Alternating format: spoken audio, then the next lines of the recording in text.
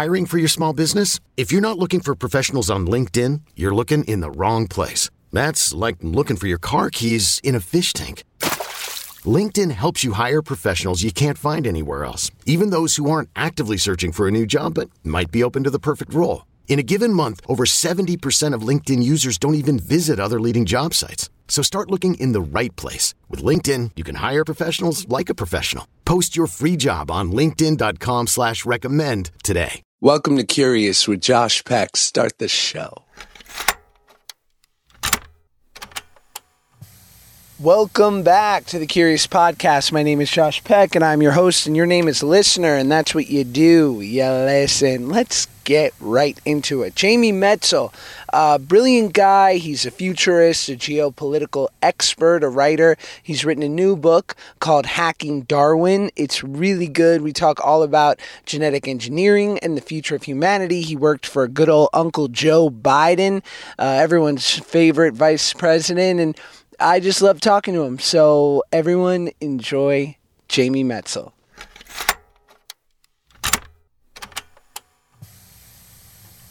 My Pamplemousse flavor, La Croix. It's the higher end flavoring. I'm really excited. Yeah, Spectrum. exactly. But that it's in French makes me feel confident about it. I know, right? You speak French, right? I do. I know. I heard you on Rogan. Okay. Oh, good. Man.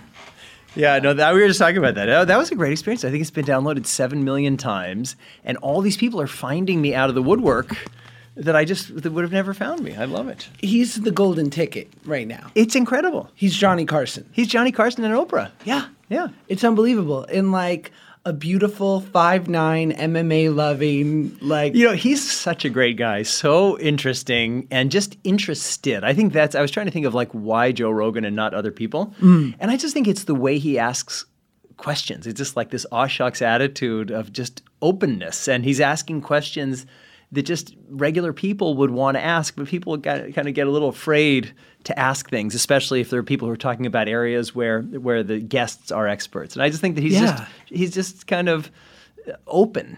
It was great. You're so right. And he is surprisingly quite brilliant. Because I only knew him as a comedian and an actor, but over the years to hear the pod and how intelligent he is in so many different realms. Yeah. But you're right. I think there's a lack of vanity with him, so he's not afraid to ask, and doesn't feel the need to shtick it up. Like he's happy to allow the interviewer or the interviewee to kind of shine. Yeah, and which is great because it shows just so much confidence on his side. I mean, he's not trying to prove anything. He's just like really open and really curious and recognizing that there's a big, crazy world out there and there's so much stuff for us all to learn if we're open and communicative with each other. And on top of all that, rich, Jamie. God, is he rich. You know, Jesus. We should all be rewarded for doing what we love. Boy, oh boy. I mean, I would love to know what that's... I've only heard about the studio, but I hear it's quite the setup. It's really nice. So Kevin, your producer, and I were talking just as I came in about the experience of being in that studio. And it's really a guy space. I mean, there are antlers. I went to the restroom before we started, and there's like a neon painting of like a naked woman. There's like a big, some kind of bear hybrid chimeric stuffed animal. There's a gym. I mean, it was like a guy kind of place. I'm so happy to have you on the show, and I've become more familiar with you over the last week or so, researching and whatnot for the interview. So let's start. Softball question, nice and easy. Sure. Are we fucked? We are. Yeah. No, I get asked that a lot, but not so concisely. And the thing is, we are on the verge of the most wonderful, incredible revolution that's going to help us live longer, healthier, more robust lives, cure all these and prevent all these terrible diseases, and we should be thrilled about that. And there are some real dangers. We could abuse these technologies in ways that could really screw us. And the difference between the great story and the terrible story is us. And that's what I'm doing with a lot of my life energy, is saying, well, how can we make sure that we're investing to increase the odds that the great story is the one that happens and the terrible story is one that doesn't happen? Is it, I sometimes wonder in the age of like Trump and people going nuts about political climate and what have you, I sometimes wonder, have people always been this way? Have we always had these debates where people in the 1600s going, it's all coming to an end? Yeah, for sure. I mean, actually, every movie, it's like, the end is nigh, I think is the way they used to say it in those old days. It's true. It's part of our nature. I mean, it's just, I'm going around the country and the world talking about the genetics revolution, how it's going to change anything. And let's say I'm speaking for an hour. I'll speak for 58 minutes and I'll say, like, here's the thing. We're dying of all these terrible diseases, of cancers. We just think it's normal when a 90-year-old person gets dementia and loses their mind. And yet we societally and have invested 90 years in that person's wisdom and love and ideas. And so, that just goes away. That's just the way of things. So screw that. Let's fight back. Let's have our 90-year-olds have 10 more years of sentience. And it's wonderful. It's exciting. But then I'll say the last 2 minutes of my talk, but there are some real dangers and these terrible things could happen. And like with every technology, we need to be mindful.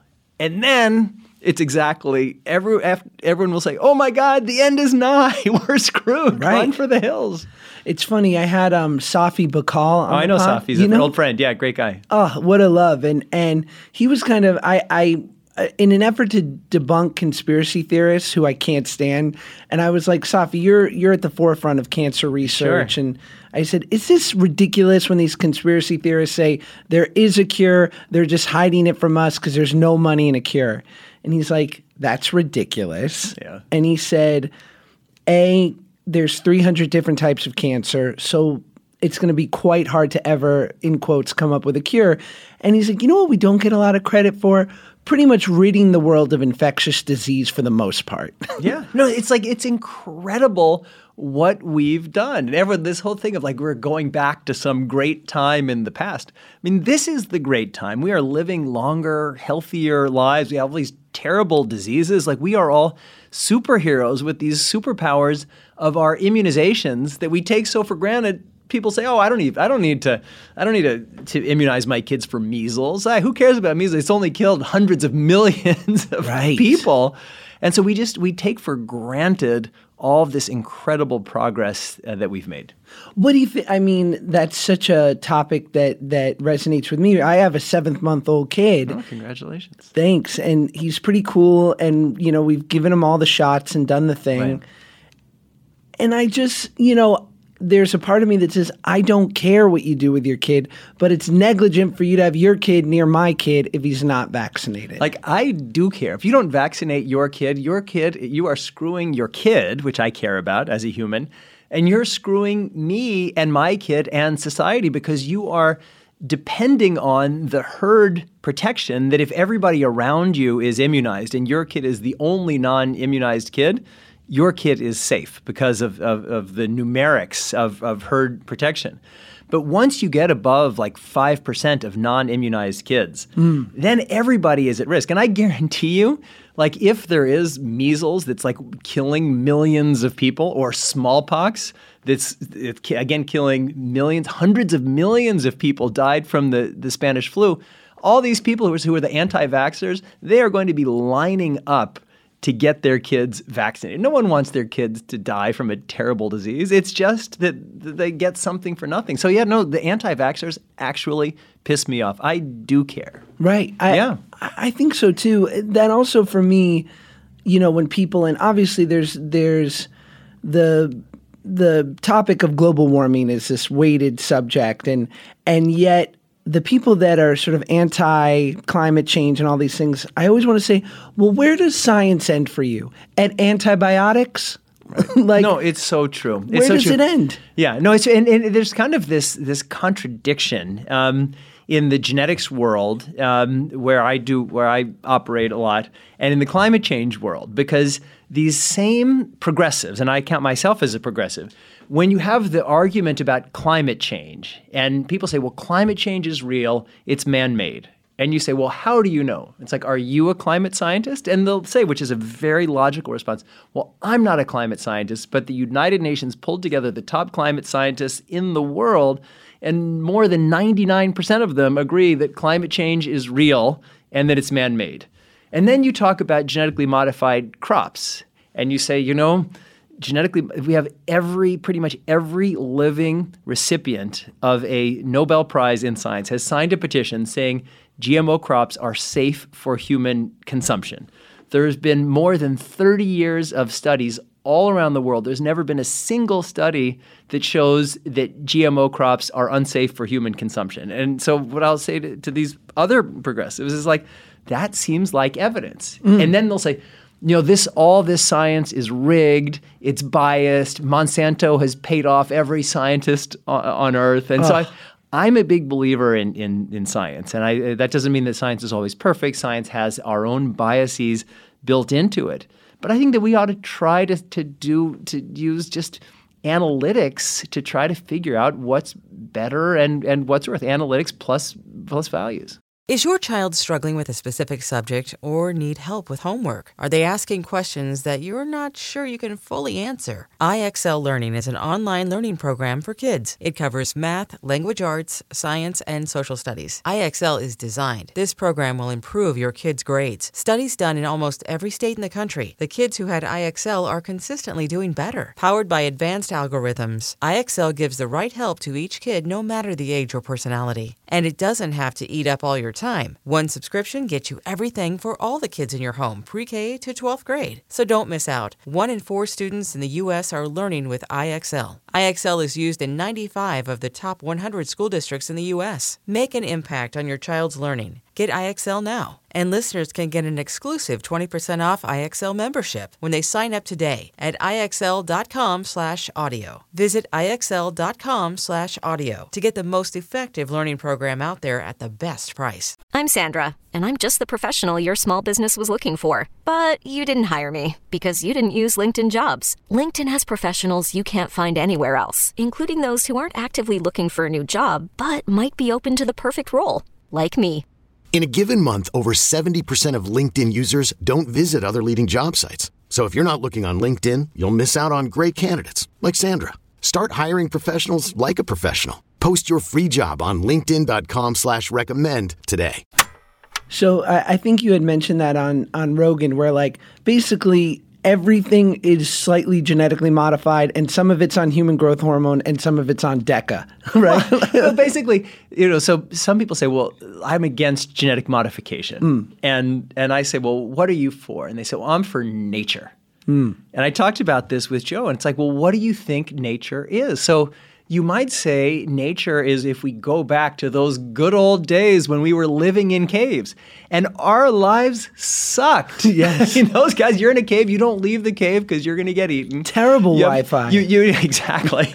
Exactly. Your whole life, you have this total fear of starvation. So your life is organized around scrounging for calories. I mean, we were just victims. And so when we developed agriculture, when we developed medicine, we were fighting against nature. That's the history of our species. That's why we're here living in a city, using technology with these superpowers of immunity. And some people say, like, what we think of as nature isn't natural. And the question is not natural or unnatural. Like we're all in on unnatural. The question is, what's the right balance between protecting things as they are and changing things to make them, at least from a human perspective, better? So it's like, I mean, I notice it with produce. And those $12 Rainier cherries for half a pound at the farmer's market do taste better than those $3 ones from the grocery store. It's so true. So that's great. And we should do it. What I was saying is that we shouldn't just elevate this into some kind of universal principle. So it's more delicious. And a lot of these things like corn, it's just in many ways a human creation. I mean, 8,000 years ago, corn was a weed with a few kernels. And so we just need to recognize that even the things that we call natural, organic from the farmer's market, most of them are in many ways creations of our ancestors. That's fascinating. So I was listening to you on another pod, and I'm fascinated with this because I'm part of the tribe. You're a Jew from Kansas City? Of course, yeah, very proud of it. I love it. So do you know who Tim Blake Nelson is? No. The actor. You know him. He's in so many brilliant character actors in so many Coen Brothers movies. Oh, I do know him. I listened to him on, I think it was on Terry Gross. Yeah. And I loved him. I saw this guy is so wonderful. I actually, sorry to miss that. No. I sent him a note. And I never heard back. So, Tim, if you're listening, please respond to my email because I think you're wonderful and we have this very similar history. Exactly. Yeah. And it's fascinating because his parents, too, were Jewish refugees who... Yeah, I think they went to Oklahoma or something. Yeah. Yeah, exactly. Yeah. Will you talk to that where, like, Jews were sort of spread out amongst America's heartland? It's such an important story, especially now when we have the President of the United States turning against immigrants. I mean, we're a country built by immigrants. It's just crazy. So my family story, my father and grandparents, my father was born in Austria in a little village in 1935. In 1938, the Nazis came to that village after the Anschluss, which is when Austria and Germany merged politically, and basically put the Jews, basically their family and then maybe one other family, on a truck with one little bag and just stuck them in the ghetto in Vienna, where my great-grandparents actually died because they were diabetics and there was no insulin. My father and his parents snuck, which was very rare, from Austria into Switzerland. And then they were displaced persons in Switzerland for 10 years from 1938 to 1948. In 1948, U.S. immigration law changed. We had before 48, during the war, and even after the war, immigrants and refugees were blocked from coming to the United States. In 1948, Harry Truman, who's also from Kansas City, he went and he toured the displaced camps in Europe. And he said, this is insane. We have all these people. They have nowhere to go. And that's when we opened the gates for immigration. My father and grandparents came. They arrived in New York on the ship. They were then sent by HIAS, which is the Hebrew Immigrant Aid Society, the Jewish Refugee Agency, from New York to Kansas City. And they arrived in Kansas City with just these little placards over their necks with like a little cardboard. And then there was people who met them from the Jewish Federation of Kansas City, and they had like a safe house where they took them and to help get them settled. And then they opened eventually a little kosher meat market in Kansas City. And when people would come into this meat market, people would say, well, how much is this sandwich? And my grandmother would say, it's 25 cents for the sandwich and 5 cents for Kurt's medical school fund. Right. And so then my father went to medical school, and then like every American, we have it's part of the way that we've built this country, and that's what's so incredible. And it's my story is not unique, and there are all of these kinds of people, people who would love to be in America, who could build and defend and fight for this country. And that doesn't mean we should have open borders, but we should recognize the incredible benefit that we get from immigration. First of all, I want to get back to that, but why does it seem that no Democratic candidate can quite say what you just said? Because they're afraid. And I just think that everyone's trying to balance what they believe in, and then there's so much pressure on both sides. I mean, one of the reasons why I'm kind of distressed about where we are politically now is that we have on one side Donald Trump, who's throwing flames and trying to push everybody to an extreme.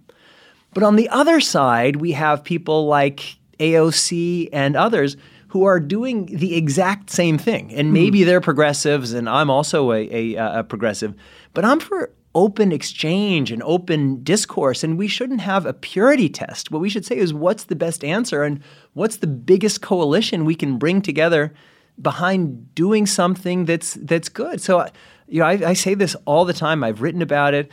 We should say that every U.S. embassy, your job is to find the most talented, creative, incredible people, entrepreneurs, artists in every country in the world, and just say, hey, we'd love for you to move to the United States. Here's a green card. We're going to help you get settled in because we have a 500-year plan of making America ever greater, and we need this. We want the most talented people in the world to come to the United States. And instead of that, we're having a conversation about how to keep people out. And certainly, we don't want unlimited flows of illegal immigrants.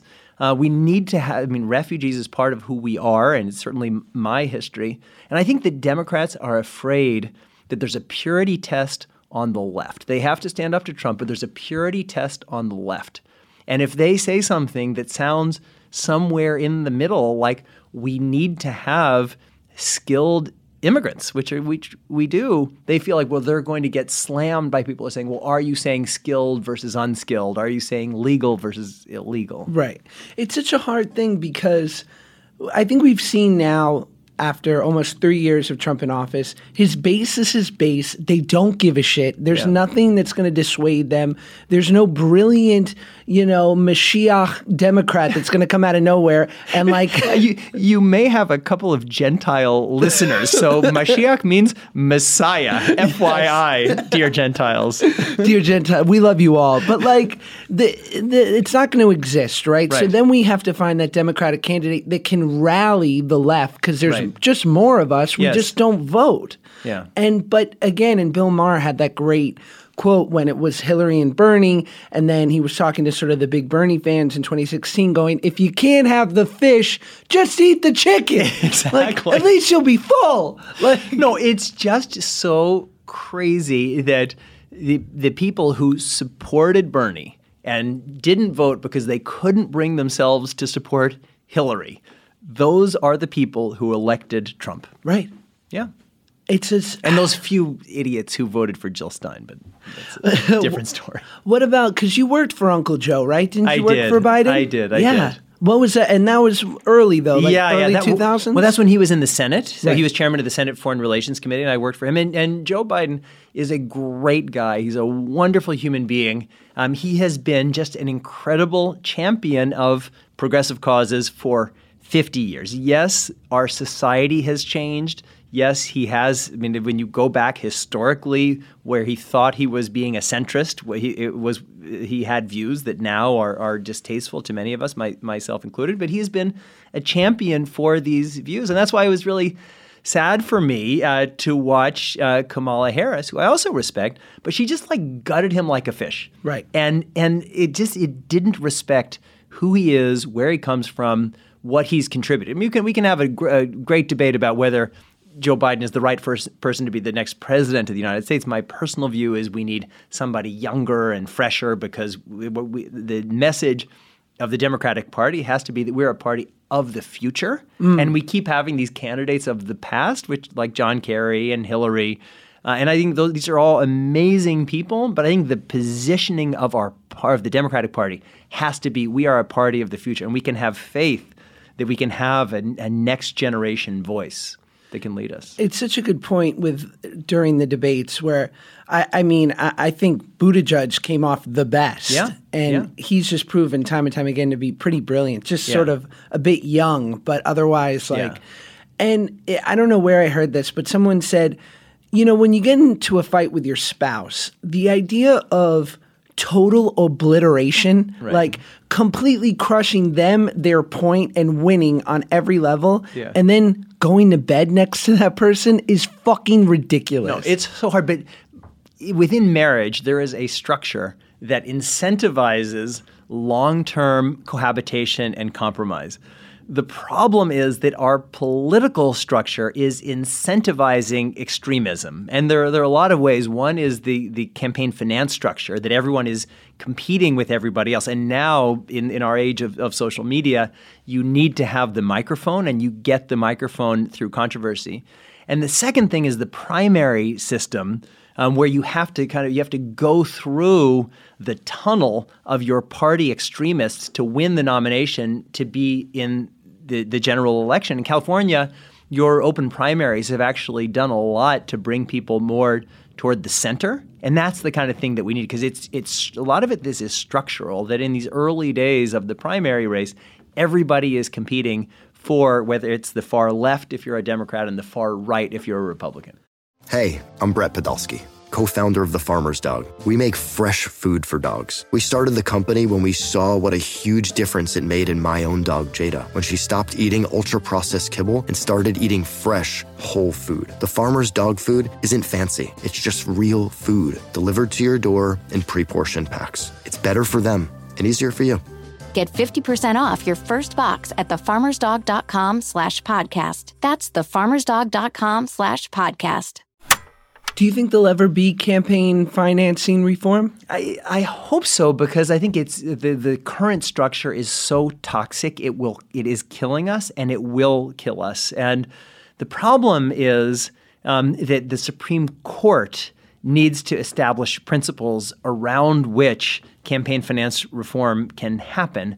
And so far, that hasn't happened. And that's why these fights that we have had and maybe will have over who gets to be a Supreme Court justice are so impactful. And you know what happened with Merrick Garland, where it was just basically a judicial coup that happened at the end of the Obama administration, that's going to have a huge impact on these kinds of issues. Yeah, it's really interesting. I don't know who, sometimes I listen to Ben Shapiro for counterpoint because because I don't want to be in my own echo chamber. It's so important. Everybody, we have that opportunity to just listen to people who totally agree with us. And it's so dangerous. And I certainly, I listen once in a while to Fox and other things. And it's not that I agree with it, but we have to find a way to come together. Even the most X, whatever it is, right wing, left wing, whatever.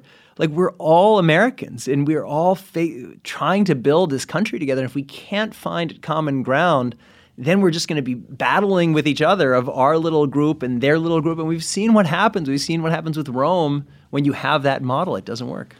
And it was interesting to hear, and I think he made some point to the effect of like, it's not just money. He said, because, we've got the Koch brothers, but he's like, I'm pretty sure they're leaning to the left. He's like, but the richest people in the world mostly are libs, especially in America. He's like, so if like Bezos and Zuckerberg and like two other people were like, we're going to buy this thing. Yeah. But he's like, but you don't and you can't. He's like, so it's not a money versus money thing because we all got a shitload of money. It just seems like you Dems don't know how to win. It could be, but I would push back a little bit because what I see happening is that in the Republican Party, there's kind of a coalition of the kind of big money people who some of whom are ideologically driven, and some of whom recognize that if you have a deregulated low tax environment, there's certain people who win, and it's super wealthy people will get wealthier. And so they are bankrolling this party, and the party is doing two things. One, it's agitating this base on these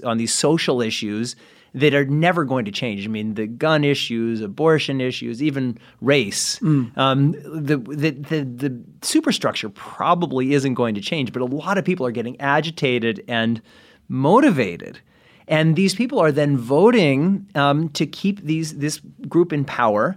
And the second thing is meddling in the infrastructure of democracy. And that's why this redistricting is so toxic. You look at a state like North Carolina, it's kind of even Democrats and Republicans, but the Republicans have almost all of the House seats and all of the electoral votes.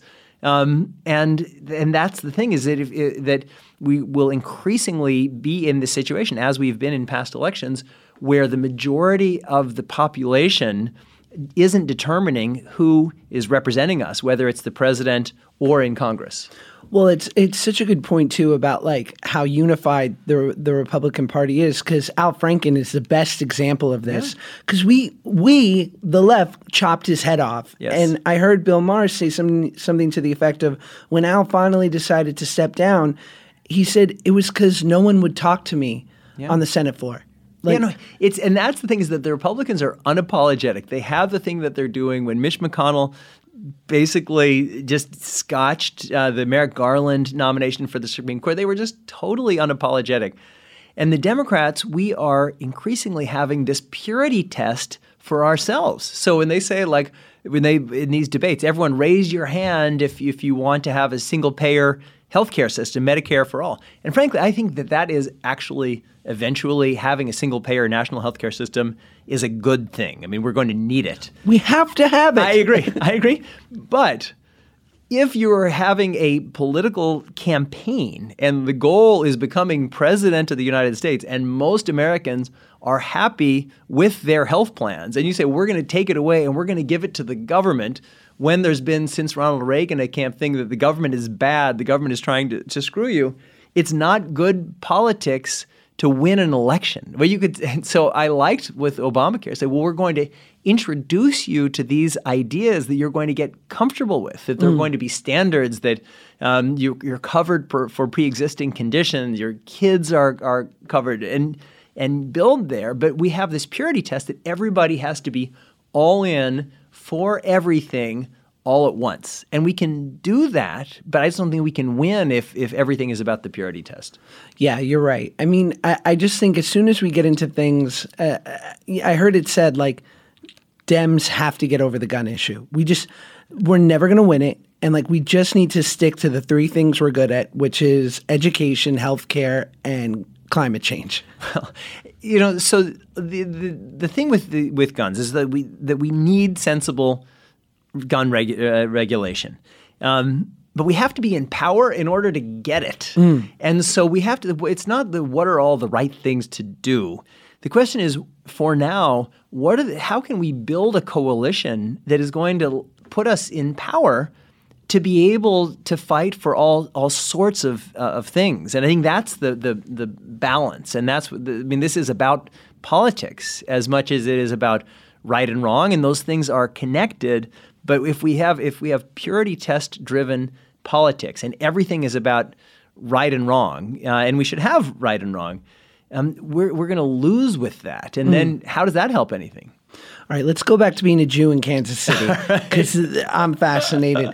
Now, I had heard, I think maybe Tim Blake Nelson had said this, that there's sort of Jewish epicenters in this country, be it Great Neck, Long Island, or it's not Kansas City or Oklahoma. But I'd heard that tell me the name of the foundation that moved your family. HIAS. I had heard also that these companies like HIAS was also in a need to sort of spread Jews around, so that we don't get attacked.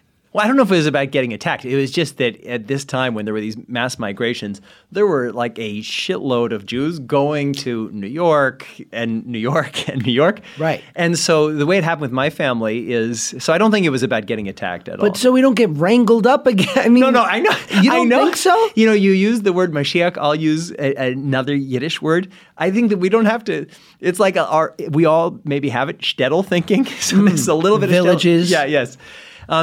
So basically with them, my grandfather had been a horse trader in their little village in Austria. And so there were these Jewish communities all around the United States that were open to helping Jewish refugees resettle. And so when they asked my grandfather in Yiddish, they learned about his background and said, all right, well, based on your background as a horse trader, which is kind of like just as an aside, it's kind of like a used car salesman. The one story that I've heard from my father is, so like when you're a horse trader, kind of like a used car salesman, you want to say, like, this is a great horse, like this is a great car. Right. And some of the problem is that these old horses, they kind of don't stand straight. They kind of don't look, and that's the thing, don't look a gift horse in the mouth. Right. And so apparently, and this is all mythology. I haven't seen this done. Apparently, and your listeners can try this at home. If you stick a turnip up the ass of your horse, it stands up straighter. I'm trying that. Kevin, please make a note. Kevin, my producer, make a note of that. I'm definitely doing that. Anyway, so my grandfather had been a horse trader in their little village of Austria, and I don't want to turn him in. He may or may not have been part of this, and there's different sized turnips, so you never know. And so they said, based on that background, we can send you to one of three cities: Sioux City, Iowa, Louisville, Kentucky, or Kansas City. Holy shit. And nobody spoke a word of English. And so my grandparents, they went to ask my father, who was 13, well, what do you think? And it turned out that there was this guy, a German writer named Karl May, who used to write cowboy and Indian stories published in German. They were sold for 1 shilling. He'd never been to America, but he just kind of imagined these cowboy. And then in those books, which my father had read, there was a reference to Dodge City, Kansas. And so my father said, oh, Kansas, I've heard of Kansas. Like, Kansas exists. Right. And so he said, okay, Kansas City.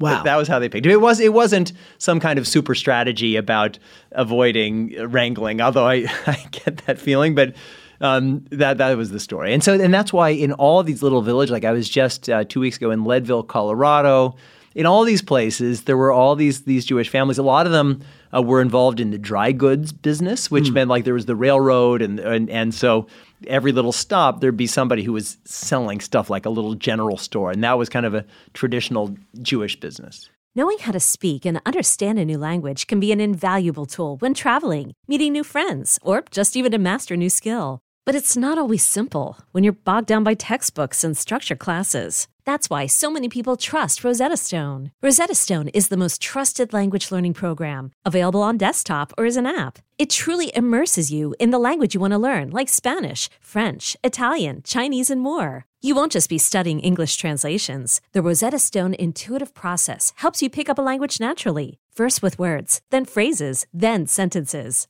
Don't put off learning that language. There's no better time than right now to get started. For a very limited time, listeners can get Rosetta Stone's lifetime membership for 50% off. Visit rosettastone.com/rs10. That's 50% off unlimited access to 25 language courses for the rest of your life. Redeem your 50% off at rosettastone.com/rs10 today. Let's talk about your new book, and I'm fascinated about like genomics and all these things. So, I mean, take it away. Yes. So my new book, Hacking Darwin, it's called Hacking Darwin: Genetic Engineering and the Future of Humanity.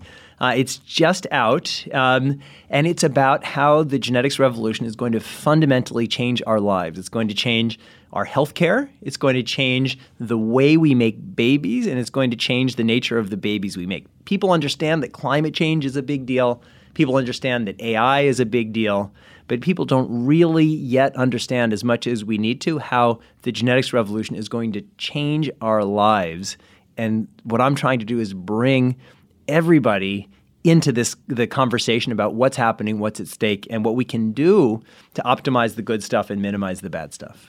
So I was thinking, like, as far as like I just had a kid, and so, and it's amazing. I have friends whose kids are 3, 4, 5 years old, and I'm already taking tests for my son that they weren't aware of. Right. Like, just in that, I mean, you talked about Moore's Law, is it? Yeah. How things double every 2 years in technology? Computing power, yeah. So what, like, I'd be fascinated to know what you think, like, it's going to look like in 10 years from now, in 20, and then 40, I'll be dead. I mean, You're not I've going to got be dead. high cholesterol. No, you're going to be good. I also write about human life extension.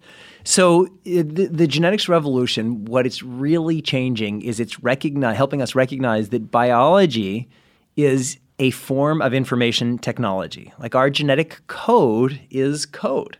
And we are learning how to read that code. That's what we mean by genome sequencing.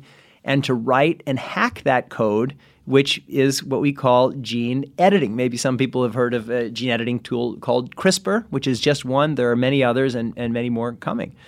And that is going to really change a lot. So in different categories. So in healthcare, right now we have a world of generalized healthcare based on population averages. You get treated based on the fact that you're a human, which is a pretty good way to treat someone relative to the old days. And symptom-based, right? Like, Symptom-based, exactly. And so we're moving from generalized healthcare to precision healthcare. And so precision healthcare means that you're going to be treated based on your individual biology. Like most cancer drugs, just like, well, you have liver cancer, here's a drug for liver cancer. And then we find out if you're a person for whom that drug will benefit or not by taking that drug. But if we knew more about you, we'd say, well, here's a drug we know will work for you based on what we know about you. Right. And the way we're going to know about people is through all sorts of information, life experience, family history, biometric information. But the most important piece of information is people's genetic information. So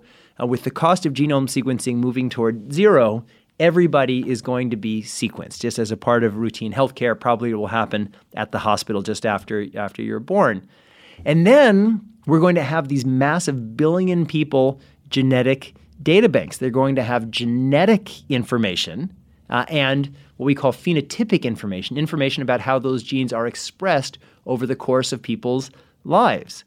And by using big data analytics to understand the interplay between those two things, we are then going to increasingly crack the code of human genetics. And that's going to very quickly move us from a world of precision medicine and healthcare to predictive healthcare and predictive life. And that is going to mean from birth, you're going to know a lot more about how certain aspects of your life are likely to play out. What are going to be your risks for genetic diseases like early onset familial Alzheimer's? What are special capabilities that you have? And then for traits, are you more likely than not, to be really great at abstract math or physics or sprinting or all of that kind of stuff? And then so that's in healthcare. And then in baby making, which is the killer app of the genetics revolution, we're going to move. I write a lot about what I call the end of sex, which means the end of procreative sex. And more people, which is already happening in certain parts of the world, are going to have kids, conceive their kids not through sex, but through IVF and embryo screening. And we're going to use all of this increasing knowledge of the genome to be able to make more informed decisions about which among a person's roughly 15 eggs that are extracted and then can be fertilized, which of those are implanted in the mother in IVF. And then we're going to use stem cell technologies, again, already work in animal models, to have a woman or even a man be able to make millions of eggs. Right now, eggs are limited based on our female biology. So let's say you take a skin graft, turn those skin cells into egg precursor cells into eggs. Now you have, let's call it 10,000 eggs fertilized with the male sperm. You have an automated process to extract cells from each of those 10,000 eggs at about 5 days and sequence them because the cost of sequencing is going towards zero. And now you have real choices for which of those 10,000 options of your own natural kids to implant. And then on top of that, what if they're all assholes? It depends. You think about that? Because luckily, so let's say you're an asshole.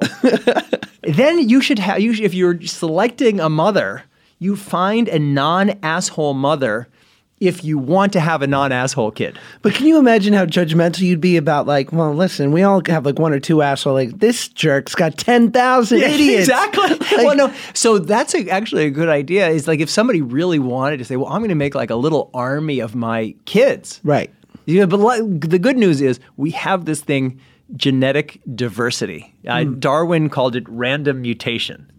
And so even if you're an asshole, and your wife is an asshole, and who knows whether assholism is a genetic trait at all, and certainly it's got to be genetically complex. There's enough diversity that some of your kids will be non-assholes. I think Gregor Mendel, the great scientist who came up with the scheme of genetics, he actually in his research, he had asshole peas and non-asshole peas. No. I'm just kidding.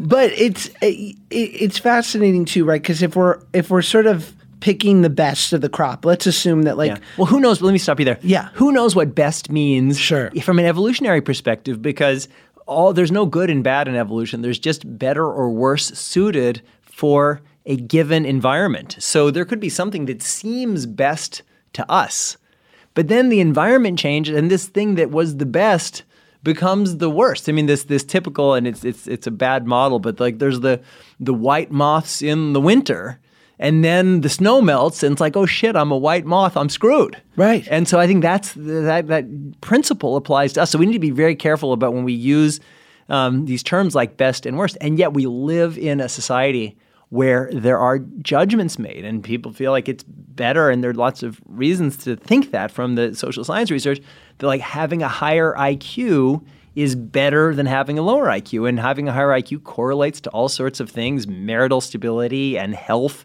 and wealth. And yet, if everybody should select kids based on the same type of intelligence, that's a pretty dangerous outcome for our species. But at first I would wonder, because it's so enticing, right? Because we all want to sort of streamline our kids, but also I don't know. There's so many scumbags in my life who I really love. Like my buddy Terrell does credit card fraud, sweetheart. but the idea that Terrell wouldn't get chosen. But Terrell's like a Robin Hood. I'm sure he's using the credit card fraud to help the needy. That's amazing. And Terrell's a saint. To have an S-Class Mercedes.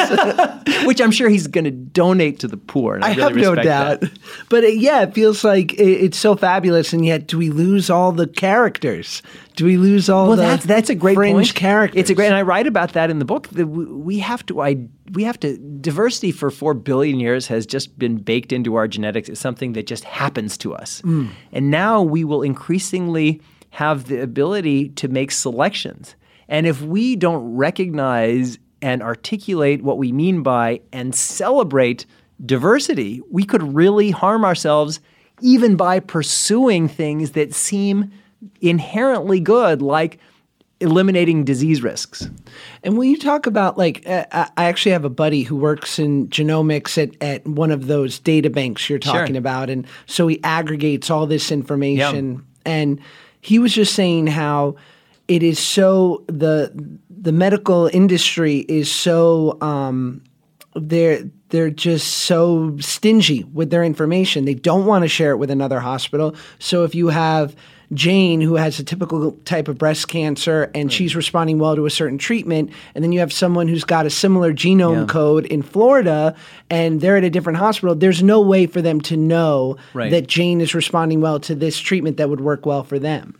So it's really crazy, and that's a regulatory issue, and that has to do with the way in the United States we're organized to do healthcare. That's why I was saying before, just having a single-payer healthcare system like they have in the United Kingdom makes so much sense, because you get somebody who's being able to look at the whole of the needs of the country. But right now we have all these individual hospital systems and individual data sets, and they all have to protect. I mean, by law, they have to protect the genetic privacy of the people. And HIPAA is great, but privacy is a double-edged sword. So a country like China doesn't have these same kind of privacy restrictions. China is building these massive genetic and more broadly data sets, and they're going to use that to become world leaders in precision medicine, in genetics, and they're going to be able to maybe they'll do a lot of harm, but they're also going to be able to do a lot of good. And that's why we struggle a lot with this issue of data privacy. And certainly genetic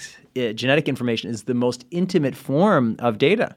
But we have to share this information because we are all going to be able to benefit from these big data pools. I mean, that's the name of the game for healthcare and for economics and for national competitiveness in the 21st century. But we're doing that now, right? Like all these new sort of data centers that are aggregating information from many hospitals. We're starting to, but it's hard to do standardization because the different hospitals all have different information systems. They all have different data privacy protections. So in an ideal world, we would have a national regulator that was starting to standardize these kinds of inputs. And maybe we'll get there, and companies like Google and Amazon are working to say, well, how do we have these even disparate types of data sets and bring them together? Because with these learning algorithms, the data still needs to be structured.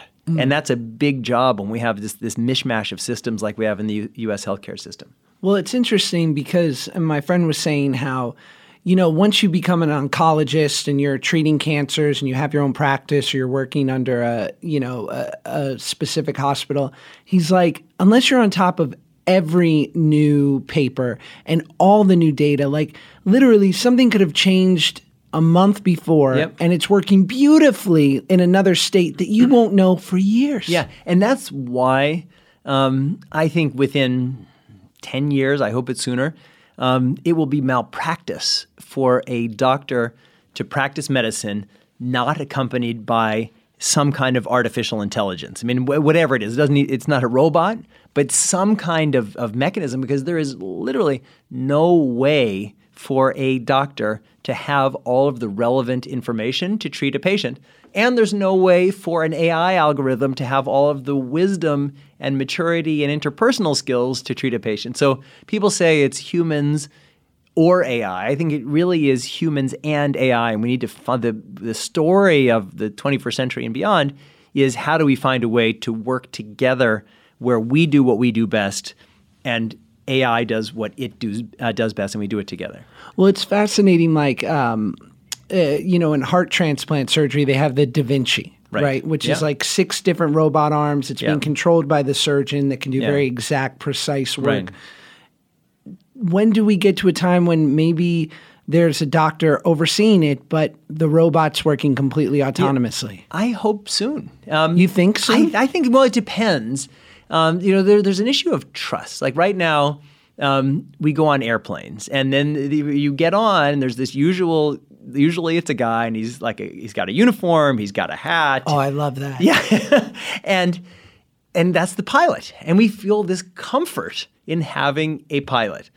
But we're not that far off where we really don't need a pilot, or we certainly don't need 2 pilots. And there's just the pilot is there just in case anything goes wrong. But a plane will be a drone. Even our jets are mostly drones now in terms of how they operate, and for how much of the time in a regular flight the pilot is actually holding whatever it's called, the steering wheel. But we feel this need to have this person, and it's kind of like the priest in a Japanese wedding. They have all these white guys, and they just put on a little priest outfit, because if you're a Japanese wedding, you need a priest, and a priest is like a white guy, and so to get like some tourist and sign him up.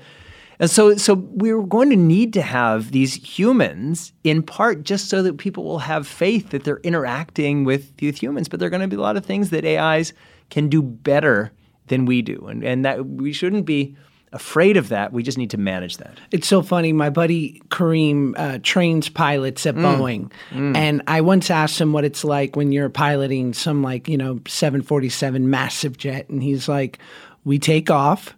We put newspaper over the windows because it's bright as fuck right there. He's like, and we're weathermen. Yeah. We're just tracking weather. Yeah. And he's like, but it's on autopilot 95%. Yeah. And I was like, what? And he said, Josh, we're going 500 miles per hour. Did you think we're turning right? Yeah, exactly. He's like, no, it's exactly. But we have this feeling like, oh, there's that guy who's there. And that's just going to change because, why is it coming back to your question about robots doing surgery? Like my interest, if I'm having surgery, is precision. I just want the best surgery possible. And so I definitely would want to have like the doctor and AI maybe doing some practice runs in a virtual me, and then deciding what's going to happen with the surgery, locking it in, trying it out in an avatar, and then saying, all right, now AI controlling this robot, you do the surgery. Because like you're getting your brain surgery. A lot of this brain surgery is very manual. It's like someone with it's very tactile. It's like scraping the grouting out of your bathtub. Right. And so it's like, shit, I don't know what that guy had for breakfast, whether he's having a hard day, whether he had too much coffee in the morning. Like a robot, I can understand the variables. Put a little Kahlua in his Starbucks that morning. Maybe. Don't you think? It's like, I was going to sneeze. Don't sneeze if you're doing my brain surgery. I mean, it's funny. I read Dr. Keith Black's book, who's the head of neurosurgery at Cedars-Sinai, and he talked about when he's doing brain surgery, he's like, the entire goal of brain surgery is don't touch the brain. Yeah, exactly. He's like, I'm literally spending hours teasing a tumor out of the brain, trying not to touch a thing. No, it's yes, like that's the thing. So many, many years ago when I was a White House fellow, Sanjay Gupta, now with CNN, was my White House fellow's classmate, wonderful guy and a close friend. Sorry to interrupt. What does White House fellow mean? Okay, so in the 1960s, President Johnson created this program for mid-career people where they would bring people usually in their 30s into high-level positions in U.S. government for a year. So you'd become like a special assistant to the Secretary of Defense or the National Security Advisor or these kinds of things. And then there's a class that's selected every year. Usually it's about 15 people, and traditionally it's like many thousands apply. And then there's this very, very long and convoluted and sometimes even painful selection process. And then you're a class, and so everybody has a job. But then as a class, you meet with all the cabinet officials. You go on trips around the world, and so it's this really, really great program. So Sanjay, he gave a talk, and this was decades ago, 20 years ago. He gave a talk about brain surgery. And everyone would say, well, it's not brain surgery, like meaning like it's not.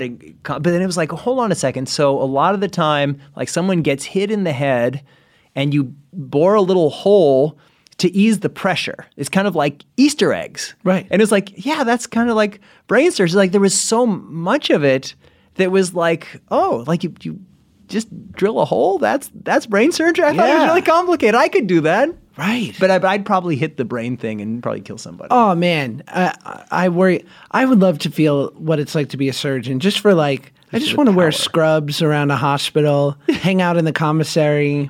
I just thought, it'd that's be great. Yeah, every Jewish mother's dream, Exactly. But your mother should be very proud. You're a pioneering in a brave new world. She is. Just ask her. Well, good. She should call in too. She calls her Facebook page my website. That's actually very funny. Because it's just pictures of me. Good. So I only have one or two more questions, but sure. I found it fascinating, I was listening to a podcast you did in 2017 for a pod, I think, called The Ivy. Uh-huh. And you mentioned it, too, on Joe Rogan's pod. And I think it's important to mention, you were saying kind of like, you mentioned a couple of things that Trump is doing well. Right. And it had to do with certain things with China and NATO and whatnot. So will you speak to that? Sure. And let me talk in broad principle and then on this specific. I am not a fan of Trump. I think what he's doing now is terrible, disgusting, and racist. And yet, he is president of the United States, and I am an American. So it is in my interest for Trump to do as many good things as possible. And if that's one is better than none. And if one is happening, I'm certainly a big critic. But if something is good is happening, I want to encourage that by saying, hey, that's good. Totally agree. So again, a lot of terrible things, and I'm deeply distressed about it. But China, for example, I think that China has taken advantage of the United States. That the United States, we had this philosophy that if we embrace China, if we help China enter the modern world through the WTO and open trade, that China was going to become a more responsible, quote unquote, responsible stakeholder in the international system. But the exact opposite has been the case. China has gamed the system for its own advantage at everybody else's expense. And countries have national interest, but because China is so big and so powerful, they are on the verge of breaking the international system. And so certainly in the beginning of the Obama administration, the philosophy, which I totally disagreed with then, was, well, we need to embrace China. We haven't shown them respect. Once we show them respect, then they're going to be better actors. And that was this whole thing. We didn't mention human rights on Hillary Clinton's first trip. Everyone was so gentle. And China said, oh, good, these guys, they're so weak. They're not standing up to us. Then Obama got stronger. And I definitely supported this strategy of using trade as a lever, trade and troop movements in the moving from the Atlantic to the Pacific of U.S. naval power. And it was terrible that Trump on his first day got rid of the Trans-Pacific Partnership. But in his crazy way, Trump is actually putting a lot of pressure on China with this trade war. For a long time, I've been saying we need to have chemotherapy. Like it's like forcing China to either play by the rules or just protecting our companies is going to hurt us. But we have to hurt ourselves in order to protect ourselves. Because what's the alternative? Having all of our intellectual property stolen, having all of our companies forced to transfer their technology if they want to operate in China. And so there is a moment of leverage where if Trump plays his cards right, we could maybe get concessions from China And if not, say, look, China, we'd love to trade with you. We'd love to have this mature relationship. But if your actions are undermining this international system that benefits everybody, we're not going to stand for it. And so lots of ways that Trump is not doing that. But I think that being tough on China is actually something that's positive. Okay, let's talk about North Korea. Yes. Oh, man. First of all, I have so many questions. Did you take this special flight into North Korea, or did you do like the zigzag across? Well, no. So I've been to North Korea twice. The first time I crossed by land from the north of North Korea, from China. And then we zigzagged by land across the country, visiting most of their special economic zones. And so that, I've probably seen more of North Korea than most everybody else in the world, including the vast majority of everyone who lives in North Korea, because they aren't allowed that kind of freedom of movement. And then I went another time, which was a more superficial visit to the Kaesong Industrial District, which is between North and South Korea. And it is a crazy, crazy place. I mean, there's not a stick out of place. There's not a single piece of garbage. It's the most organized place I've ever been. When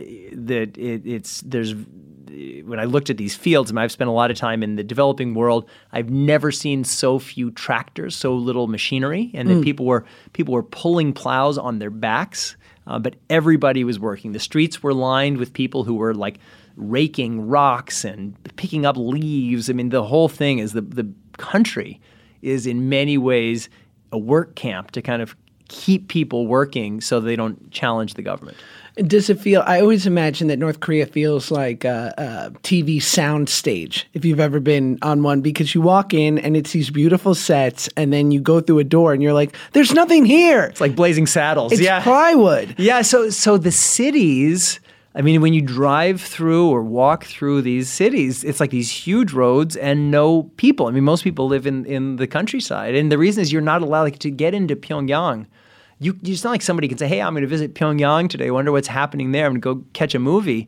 Like, you have to have 3 generations of loyalty in your extended family to even set foot there. And so it's just deeply controlled. It's a totalitarian system with around 100,000 people in these gulag prison camps. And that's why it's just terrible that President Trump has basically given all these concessions to Kim for nothing. I mean, we've given away everything. We've received nothing.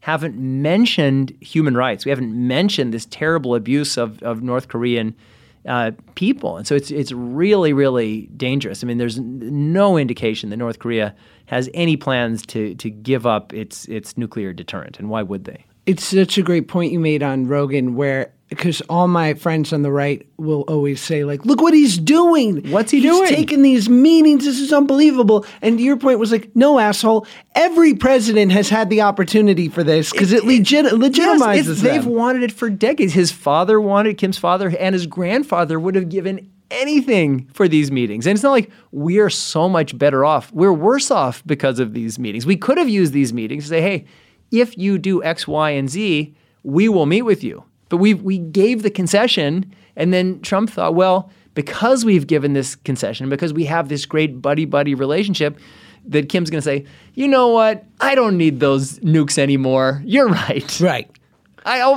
We made this bullshit video. It's like, if you give up your nukes, you can be in pictures. You can be rich. And it's like, these guys are like, oh, God, I never thought of that. I don't have nuclear weapons, so I can dominate this population and threaten the world and blackmail everybody. It's like, oh, geez, I can get rich if I give up my nuclear deterrent. Why didn't I think of that? Did you ever see when Dennis Rodman went there, the documentary? Yeah, I haven't seen the documentary. Oh, it's brilliant because he gets shithoused before a state dinner with Kim, and and then they say give a toast, and he's like, oh, okay, and he's like, listen, Kim, your father did a lot of fucked up shit. Oh, really? Yeah, and you just see Kim turn to his interpreter and go, what did he say? That's hilarious. So what I will tell you is, so in that my long visit to North Korea, it was almost 2 weeks, and we had these minders, our hosts, from a part of the Korean government, North Korean government, which is their economic development organization. So they took us around, And we actually got to know them pretty well. And we liked them because, if you're in North Korea, like not everybody is a gulag guard, and some people are just trying to survive or trying to help the economy grow. So we kind of had a nice relationship. At the end of the visit, they had this beautiful dinner, and this incredible. It was like something out of like a Disney movie, like Beauty and the Beast. And it was like this beautiful table, and it was very formal and served multi-course meal. At the end, they rolled out this karaoke machine, and our Korean hosts, they sang these Korean songs to us. And I said, well, I wanted to give something back. And I said, well, do you have any English songs on this machine? And they didn't.